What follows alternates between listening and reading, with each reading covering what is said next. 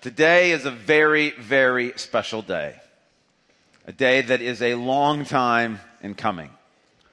We have the opportunity to dedicate our prayer garden, which is now completed.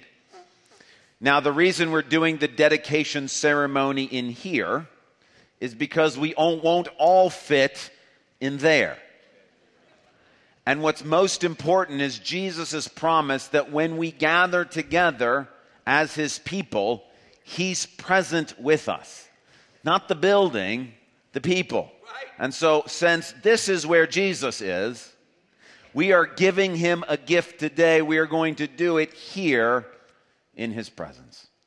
Before we do the actual dedication, I'd like to tell you the story of how we got to building this prayer garden, explain to you what only recently God has explained to me about its significance, and help all of us to understand what the ultimate purpose of that room that's now completed off to my right.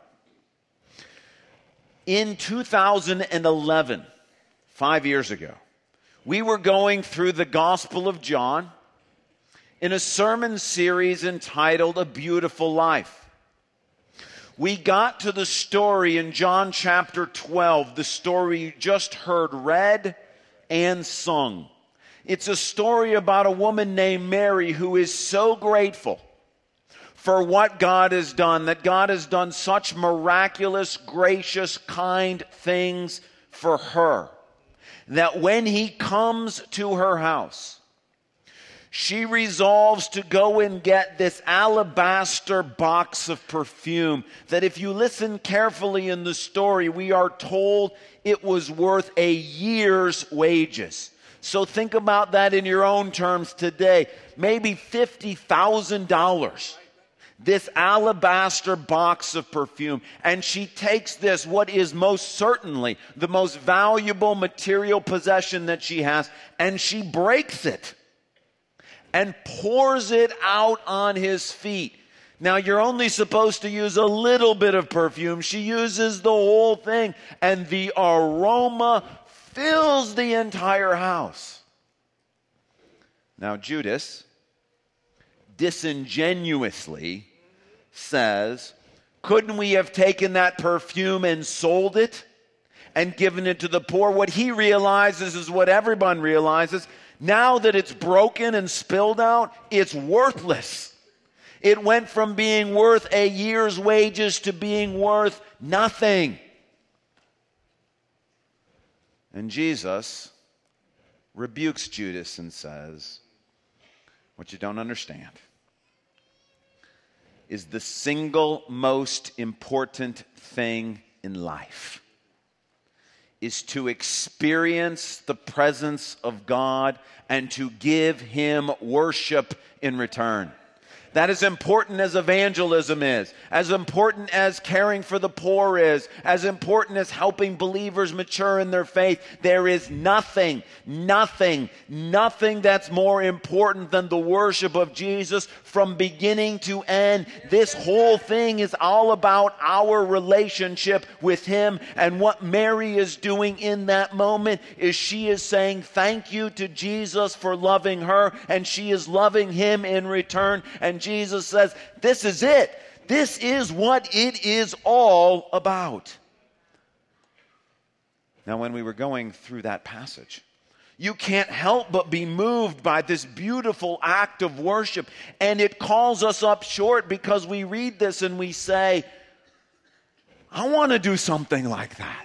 I've been rescued. I've been set free from sin. I've experienced God's amazing grace in my life. What could I do? What could we do as a church to give back to God something that says thank you to him the way that Mary did it? The problem is we don't have these jars of perfume, and Jesus is not tangibly and physically present with us in the same way. How do we do this? And during that sermon, I wondered aloud, could we as a church do something like this? Let me actually show you the clip from that sermon. There has been something that's been convicting me. And the question is where's the outrageous nature? Where's that extravagant thing? The budget's good. I like that. I like that on a weekly basis. We're making a decision to reach the poor and to try to mature believers and to worship God. I'm glad for that. But where's that outrageous Mary thing? Where's that perfume pouring, wasted thing that is simply worship? That thing that we've done in the past or that thing that we could do in the future that would simply communicate nothing except Jesus is worthy. Where's that thing? What is it? I mean, John 12 rubs you the wrong way. If you didn't have Jesus' comments, we'd all vote for Judas. Where's that thing we're doing at Calvary Church? Whereby people come along and say, no, I get the worship thing, but that is way over the top. Where is that? I don't know what that is. I tried to think about different things that we could do and asked other people in leadership. Nothing really solidified itself as being from the Lord. So one thing I'll ask you to do is, as you think through this passage, maybe God might lay something on your heart that we could do as a church. I'll be interested for what you could do as an individual or in your family. Is there some way you can express just outrageous, outlandish worship of Jesus in your own family? That would be great.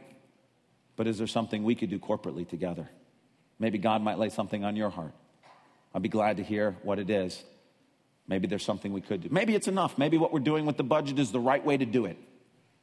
But there's some part of me that says, what if just one time we had this very extravagant piece of worship? I don't know what that would be, but think about that. Now, the powerful thing for me in going back and rewatching that sermon is in this very service that clip is from. Right after I stopped that clip, the Spirit came upon someone in this service, and he shouted out, God has heard you. God has heard your prayer. He's answered. It's on its way. Now, I didn't know what to make of that. That was encouraging and affirming. I didn't know what that meant. But he spoke the absolute truth. The answer was on its way. And that over the next few weeks, we as a church prayed together and said, what could we do that is not functional or utilitarian? What can we do that's just an expression of our love for Jesus? And as the elders and the church prayed together, God laid upon our hearts the idea of taking an offering. I mean, after all, Mary is giving something that is materially, financially very expensive. And so God gave us the idea to take an offering that we called the extravagant gift offering. Now, it was an offering that we as a church were taking in faith. Because number one, we had no idea how much would come in. It was just simply, if you're grateful to the Lord, give. If God's done something, give. Number two, we gave it in faith because nobody, me, the leadership, you, had any idea what we were going to give it to. We were just going to take this offering and then ask the Spirit to guide us into something. And so we took that offering. And after it was collected, you, the leadership, me, all said, okay, now what do? We've got this thing. We've got this money. What could we give to Jesus? And I remember very distinctly being in an elder meeting after the offering had been taken. And the elders said, we need to know, we need help from the Spirit. We want to give Jesus a present. We need the Holy Spirit to guide us in this. And so literally, we got off our chairs, got in a circle, knelt down in the presence of the Lord and prayed and said, Lord, tell us. Give us something. And then we went silent. And we said, Lord, we're listening. When the time of listening was over, we went around the circle and said, what did you hear from the Lord?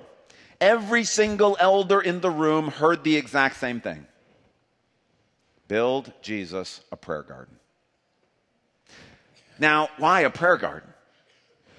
Well, in John 12, the main sensory experience is the smell, the aroma that fills the house. And it's a beautiful, pleasing aroma to God. Well, if you look in the book of Revelation, chapter 5, we find out that the aroma that's pleasing to God is in heaven today the incense, can I have Revelation chapter 5? The incense that is filling the golden bowls in heaven, it says, when he had taken it, the 4 living creatures and the 24 elders fell down before the Lamb. Each one had a harp, and they were holding golden bowls full of incense. Incense is that beautiful aroma, which are the prayers of God's people. That what God decorates heaven with are the prayers of his people. This is the most beautiful smell for God. And so as we're thinking, how do we reenact what Mary did? How do we create an aroma that is pleasing to the Lord? God led us to the idea of building a space dedicated solely to prayer, so that we may offer to God on a regular basis the incense, the aroma of prayers. That prayer garden, that space, the space in this building that is for nothing else. No utilitarian function. It's not multi-purpose space. It's not reconfigurable to do something else. There is now a piece of space on our property that is solely and completely for offering to Jesus that which he loves best, the prayers of his people. It's done. It's completed. Now, it's been a long journey. It's taken us 5 years. It's been at times unbelievably difficult. And in my weaker moments, I've said to the Lord, why is this so difficult?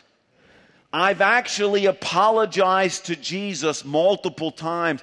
I'm sorry. We promised you this prayer garden and we just can't pull it off. Now, during one of the sort of darkest moments, when it looked like it was never going to happen, and the embarrassment and the humiliation, not in front of you, I can fail in front of you all the time, that's fine, I've done it. But Jesus, the one who gave everything for me, for us, we can't give him a present in one of those darkest moments. God brought me a word of encouragement. You see, part of the reason that got bogged down in this whole thing is that as we decided to give God a prayer garden, the Spirit also led us to do this entire Grace Beyond project. But God said, listen, what you need to know, you need to be strong and finish that prayer garden, and I will help you. I promise I will help you. But the word of encouragement you need to understand is God said, I love that prayer garden more than you're ever going to know. And the reason he said is because you offered it to me without me asking for it. And he reminded me of what David did in the Old Testament. When David was so overwhelmed with God's goodness and grace, he says, I want to build a house for God. God says, Calvary Church has done that very thing. And he says, I love that prayer garden space, so don't be afraid. My Spirit has led you to this point. My Spirit will help you finish it. It will not be by power or by might, but by my Spirit, and it will get done. And today, God has fulfilled that promise. Now, along the way,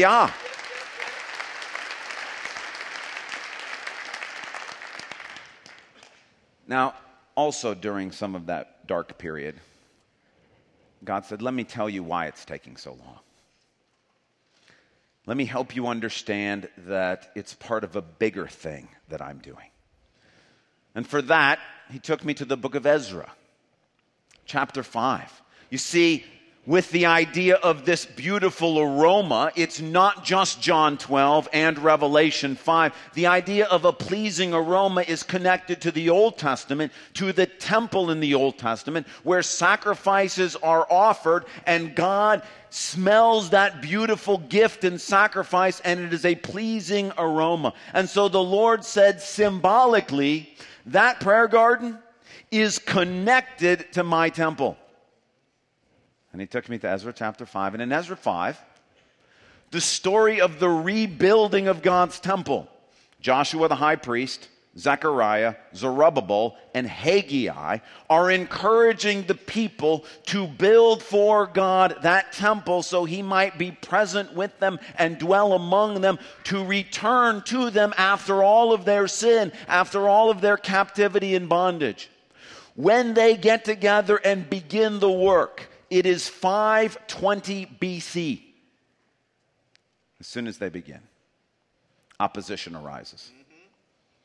People sent from the evil one to delay the construction of the temple. There are letters written, people actively trying to discourage what's going on, and it brings the construction of a temple to a halt for a couple of years.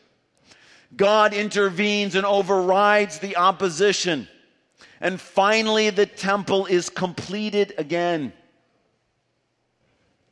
It's in the year 515 BC. Specifically, March 12th, 515 BC, in the 5th year. Well, I'm looking at this in the text, and my jaw is dropping. Because we began 5 years ago, and we offered to Jesus a prayer garden. And the moment we offered to do that, opposition arose to the prayer garden and to some other things going on at Calvary Church related to prayer that hijacked the elders' time for a year or two, dealing full time with this opposition. And in the midst of it, any thoughts about the prayer garden or about Grace Beyond were completely on hold. But God, in his grace, showed up and removed that opposition. And we began again to work on Grace Beyond and specifically on that prayer garden. And that prayer garden got completed in 2016 in our 5th year on March 18th. Now, when I first heard that, I thought, well, why didn't you finish it on March 12th, God? Like, it's close, but just a little off. Like, if you're going to line this up, line it up. And then God said there's more to the story. It had to be March 18th and not March 12th. They're still connected, but there's more to the story. In order to explain it, I'm going to show it to you on a chart so you can kind of keep track of it. So the first thing I need on the chart is Ezra 5. The temple is rebuilt on March 12th, 515 BC. Best we can tell. It's hard to kind of go back and recalculate, but best we can tell, March 12th, 515 BC. In Ezra 5, we know this for sure, the very next thing that they do is they dedicate the temple. The very next thing after that is they celebrate Passover. Now, fast forward to AD 33. This is when John 12 happens, the story we've been talking about. Jesus is anointed by Mary in March of AD 33. The very next thing that happens, literally the next day, is Palm Sunday, when Jesus is dedicated to the Lord. And he is announced as being God's Messiah, God's Holy One who has come to rescue us. The very next thing that happens after that, Passover, which we know of as Good Friday and Easter. Those things are connected.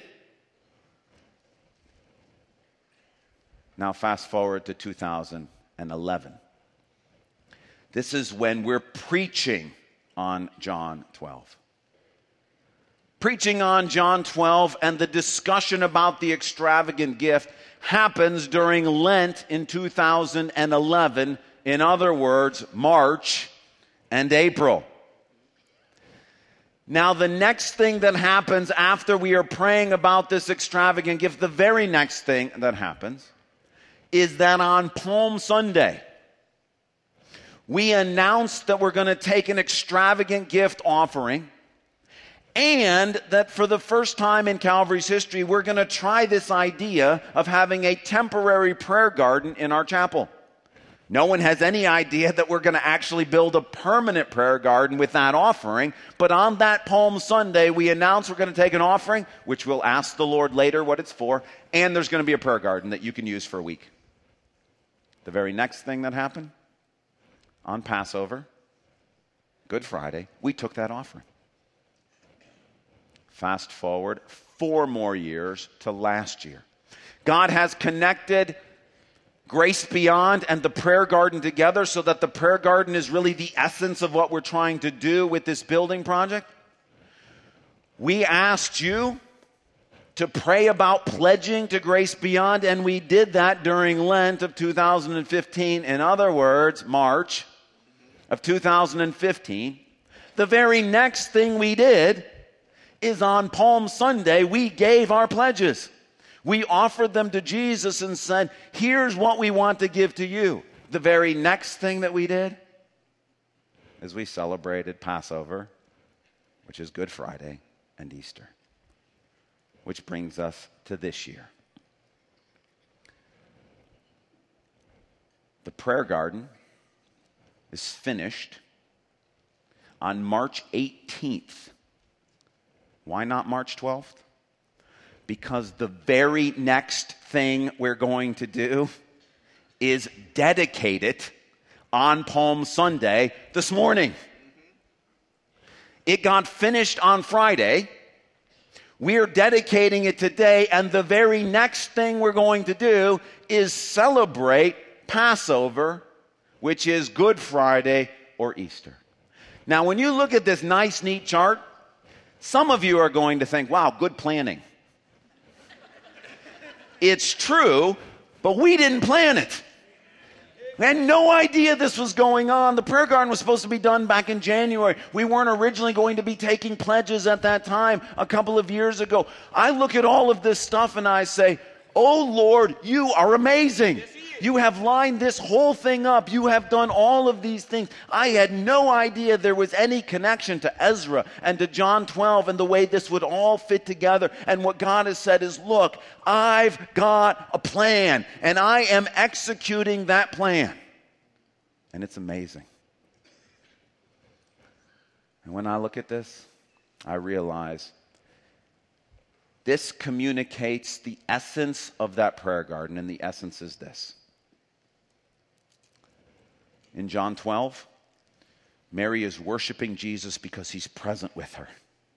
In the Old Testament at the temple, God is present with his people.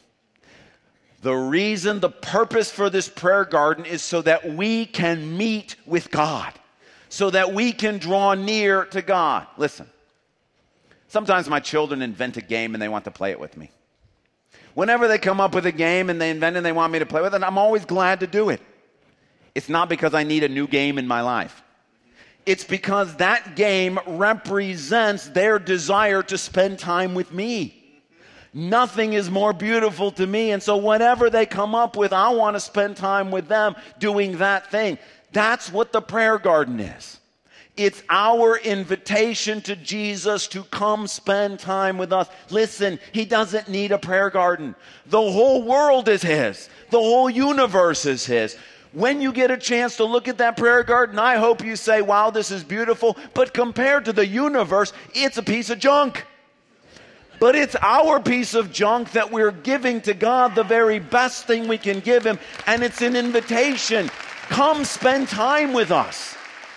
Come spend time with us. And do you know what his response is? And he's made it very clear. It's in his word. You draw near to me and I will draw near to you. I will meet you in that space. Now, is there anything special about the space? Yes and no.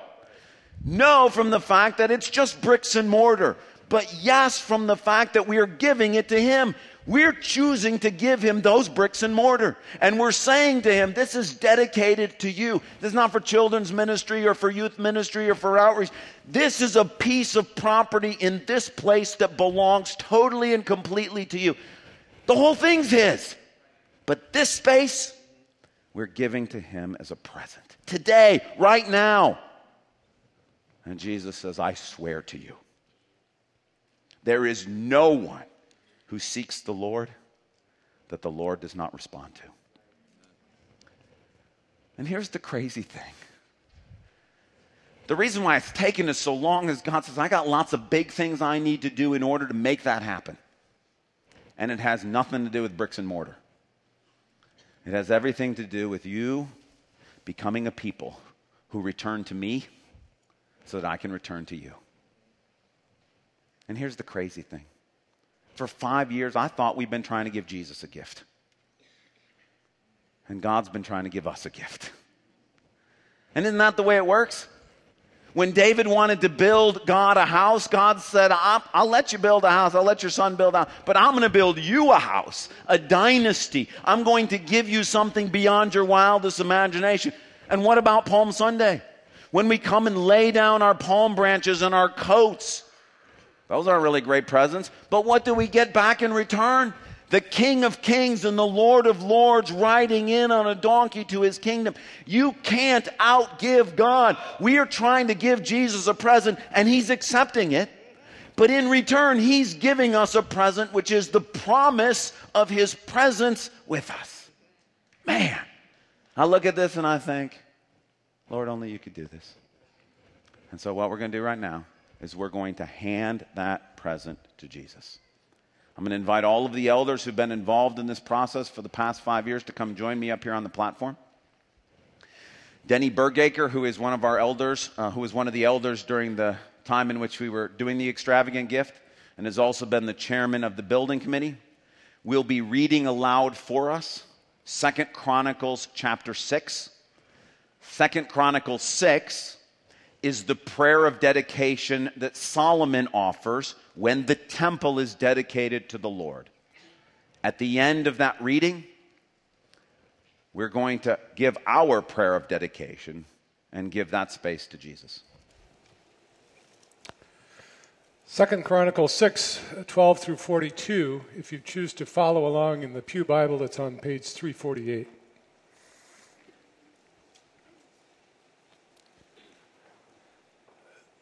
Then Solomon stood before the altar of the Lord in front of the whole assembly of Israel and spread out his hands.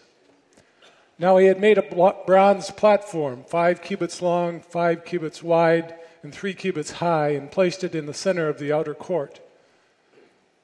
And he stood on the platform and knelt down before the whole assembly of Israel and spread out his hands towards heaven. He said, Lord, the God of Israel, there is no God like you in heaven or on earth. You keep your covenant of love with your servants who continue wholeheartedly in your way. You have kept your promise to your servant David, my father. With your mouth you have promised, and with your hands you have fulfilled it, as it is today. Now, Lord, the God of Israel, keep for your servant David, my father, the promises you made to him when you said, You shall never fail to have a successor to sit before me on the throne of Israel, if only your descendants are careful to in all they do, to walk before me according to my law as you have done. And now, Lord, the God of Israel, let your word that you promised your servant David come true. But will God really dwell on earth with humans? The heavens, even the highest heavens, cannot contain you. How much less this temple I have built? Yet, Lord my God, give attention to your servant's prayer and his plea for mercy. Hear the cry and the prayer that your servant is praying in your presence. May your eyes be open toward the temple day and night, this place of which you have said you would put your name there. May you hear the prayer of your servants pray toward this place. Hear the supplications of your servants and your people Israel when they pray toward this place. Hear from heaven, your dwelling place, and when you hear, forgive. When anyone does wrong to their neighbor and is required to take an oath, and they come and swear before your altar in this temple, then hear from heaven and act. Judge your servant, condemning the guilty and bringing down on their heads what they have done, and vindicating the innocent by treating them in accordance with their innocence. And when your people Israel have been defeated by an enemy because they have sinned against you, and when they turn back and give praise to your name, praying and making supplication before you in the temple, then hear from heaven and forgive the sin of your people Israel, and bring them back to the land you gave them and their ancestors. When the heavens are shut up and there is no rain because your people have sinned against you, and when they pray toward this place and give praise to your name and turn from their sin because you have afflicted them, then hear from heaven and forgive the sin of your servants, your people Israel. Teach them the right way to live. Send rain on the land you gave your people for an inheritance. When famine or plague come to the land, or blight or mildew, locust or grasshoppers, or when enemies besiege them in any of their cities, whatever disaster or disease may come, and when a prayer or plea is made by anyone among your people Israel, be aware of their afflictions and pain, and spreading out their hands towards this temple, then hear from heaven your dwelling place. Forgive and deal with everyone according to all they do, since you know their hearts, for you alone know the human heart. So they will fear you and walk in obedience to you all the time they live in the land you gave your ancestors.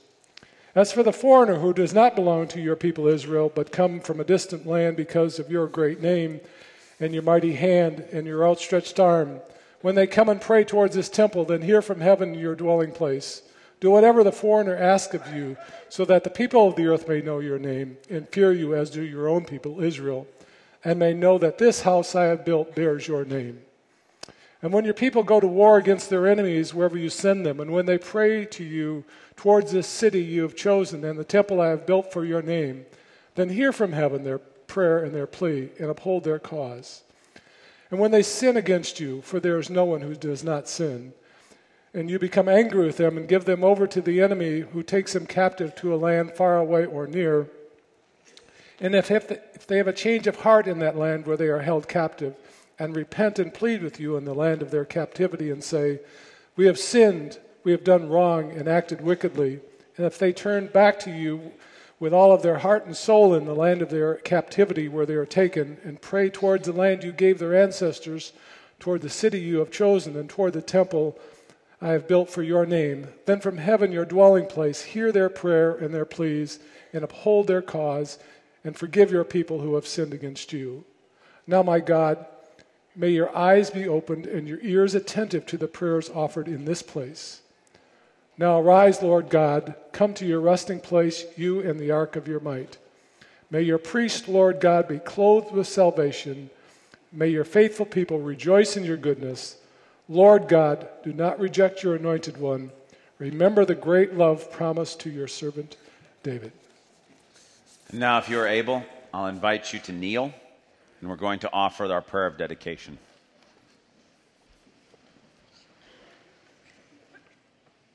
Lord Jesus,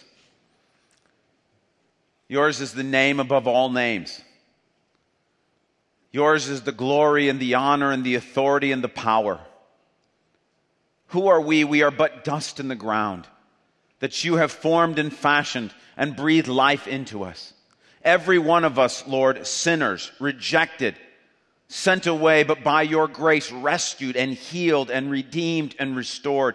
Jesus, you have said in your own words, my house will be a house of prayer for all nations. And so, Lord Jesus, today on this day, we give to you this prayer garden. Lord, this is the third time I have prayed this prayer of dedication. And God, I ask you that like holy, holy, holy, the third time as we give this to you, Lord God, it would signify the fullness that this is yours. It is set apart for you alone. Lord God, it was ours to begin with, but we give it to you wholeheartedly and gladly. Jesus, I am sorry. We have not done everything we ought to done. We have not been a faithful people. We have been proud and we have been arrogant. We have done things in our own way. We have followed our own wisdom. We have followed the wisdom of this world. I and this church have not been what we needed to be, but here today, forgive us, O Lord. Accept this prayer garden as an act of restitution, that we might make amends and show you how sorry we are. You have forgiven all of our sins on the cross, but we today say that we love you. And Jesus, I ask that you would do what you promised. You promised that you would do this, that you would meet us in this place, and that the prayers that are offered in that place, that you would sanctify them and make them holy, that you would accept them, that the faith that has gone into building that place would imbue and endow those prayers with power, that God, that as your people sit in that place and stand stand in that place and kneel in that place, that Lord Jesus, you would hear from heaven, and I pray that you would open up the heavens and that you would come down. You promised that if we ask, we will receive. If we seek, we will find. If we knock, the door will be open. Today, Jesus, we knock and we're asking you to open the door of heaven and to come down in all of your glory and your splendor, that you might lead the procession that you have rightly won. We are captives. Our hearts belong to you, not by force, but by the force of your love. Come into this place in a powerful way. Jesus, you are here every Sunday when we gather, but what I'm asking is that the prayers that are offered in this place would hear and be special to you, that they would be a pleasing aroma, that like Mary, they would be offered in gratitude and in faith, and that we would leave behind our worldly possessions. Lord, this prayer garden was costly. It cost us money. It cost us time. It cost us effort. It cost us agony and heartache. We have withstood opposition, not by our strength, but by your strength. It's not been by our might or by our strength, but by your Spirit that you have completed this task. And now today I ask that you would accept it as our gift to you. Lord, we owe you so much more, but please accept this. Look favorably upon this church and upon these people, because God, we have gathered together and tried to be obedient. God, we ask that you would do this thing for us, because Lord, who are we without you? Don't send us from this place without your presence.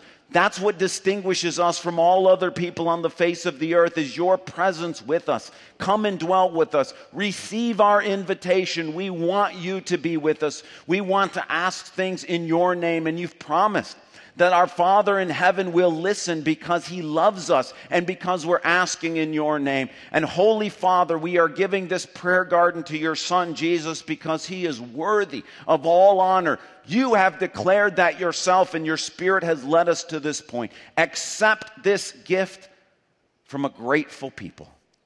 It's not perfect. We're not perfect. But it's given out of obedience. It's given out of a heart of love. And it's given out of submission to your Spirit.